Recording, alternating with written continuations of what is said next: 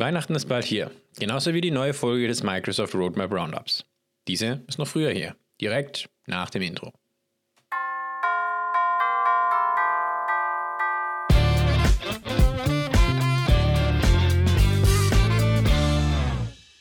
Los geht es mit dem 8. Dezember und Microsoft Teams Touchbar Meeting-Einstellungen für Mac. Ab Januar werden die Steuerelemente für Teams-Meetings für MacBooks mit Touchbar etwas verfeinert. Ab dann ist es möglich, dass wir über die Touchbar stumm schalten, Video starten und beenden, das Teilenmenü öffnen, das Teilnehmerpanel öffnen und die Hand heben und senken. Als neuer Besitzer des MacBook Air mit M1-Chip fühle ich mich zwar etwas ausgegrenzt, aber die Touchbar ist ja anscheinend auch nicht jedermanns Sache. Zumindest funktioniert sonst am MacBook aber das meiste, außer die OneDrive. Das ist ein eigenes Thema. Seit Mittwoch nun live für uns alle SharePoint aktive Zeitberichte auf SharePoint-Seiten. Diese Berichte zeigen uns, wie lange die Benutzer auf unseren Websites verbringen.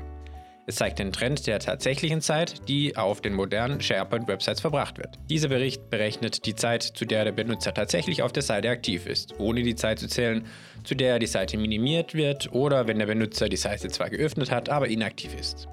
Wenn du kein Feedback über deine Seite generell hast, ist dies ein super Ansatzpunkt, um deine Seite zu verbessern. Ich empfehle jedem mal da zumindest mal reinzuschauen. Der Donnerstag brachte uns Microsoft Teams Multi-Window-Chat. Noch nicht ganz veröffentlicht, aber im Januar können wir die individuellen Chat-Konversationen in einem separaten Fenster anzeigen. Mir gefällt das sehr, da ich oft einfach auch nur die Funktion des Chats brauche und nicht immer das ganze Klimbim von Microsoft Teams. Auch hat sich am Donnerstag noch etwas im Bereich OneDrive getan. Denn hier wurde der Roadmap-Eintrag SharePoint Admin Center OneDrive-Einstellungen gecancelt. Nun, dieser Eintrag ist ein Duplikat eines anderen Roadmap-Eintrags namens OneDrive Konsolidierung von OneDrive SharePoint Admin Centern. Denn damit sind dann alle OneDrive-Verwaltungsfunktionen, also die Freigabeeinstellungen, Synchronisierung und mehr an einem Ort im SharePoint Admin Center. Was sich auch geändert hat, der alte Eintrag hatte ein geplantes Release im Dezember. Der neue Eintrag ist für Januar geplant, aber ob das klappt, ich bin mir da noch nicht sicher. Microsoft nimmt sich zumindest einiges vor für das kommende Jahr. Wir werden sehen.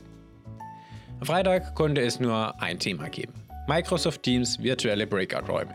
Denn diese sind jetzt da. Für diejenigen unter euch, die damit nicht vertraut sind, Meeting-Hosts können nun Breakout oder eben in Deutsch Gruppenräume erstellen, die von den Teilnehmenden für kleinere Gruppendiskussionen verwendet werden. Der Host des Meetings kann die Teilnehmenden einem Raum zuweisen und sie nach Abschluss der Session in die größere Gruppe zurückholen.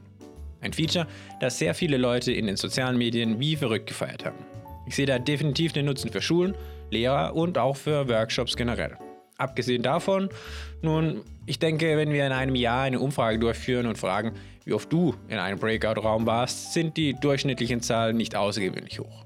Aber vielleicht täusche ich mich auch und andere Anbieter wie Zoom schauen sich dieses Feature ab. Oder? Wie war das doch gleich? Wer hat wem was abgeschaut? No front. Zu guter Letzt hat es am Freitag noch ein anderes, neues Team-Feature in die Veröffentlichung geschafft. Microsoft Teams Pre-Join Meeting Experience. Die deutsche Übersetzung möchte ich hier einfach mal weglassen. Damit erhalten wir einen neuen Bildschirm vor dem Beitritt des Meetings. Dieser enthält Informationen zur Ermittlung von Audio, Video und Gerätkonfiguration, bevor wir an einer Teams-Besprechung teilnehmen. Für einige ist es ein Segen, andere sagen, es ist noch ein neuer Schritt, der zusätzlich dazukommt, wenn man an einem Meeting teilnehmen möchte. Wie dem auch sei, es ist aber ohne Zweifel etwas Neues. Da diese Episode wieder etwas länger war, halten wir sozusagen den Podcast-Abspann kurz. Vielen Dank fürs Reinhören. Ich hoffe, du schaust auch nächste Woche rein zur letzten Weihnachtsepisode. Einen schönen Sonntag und bleib gesund.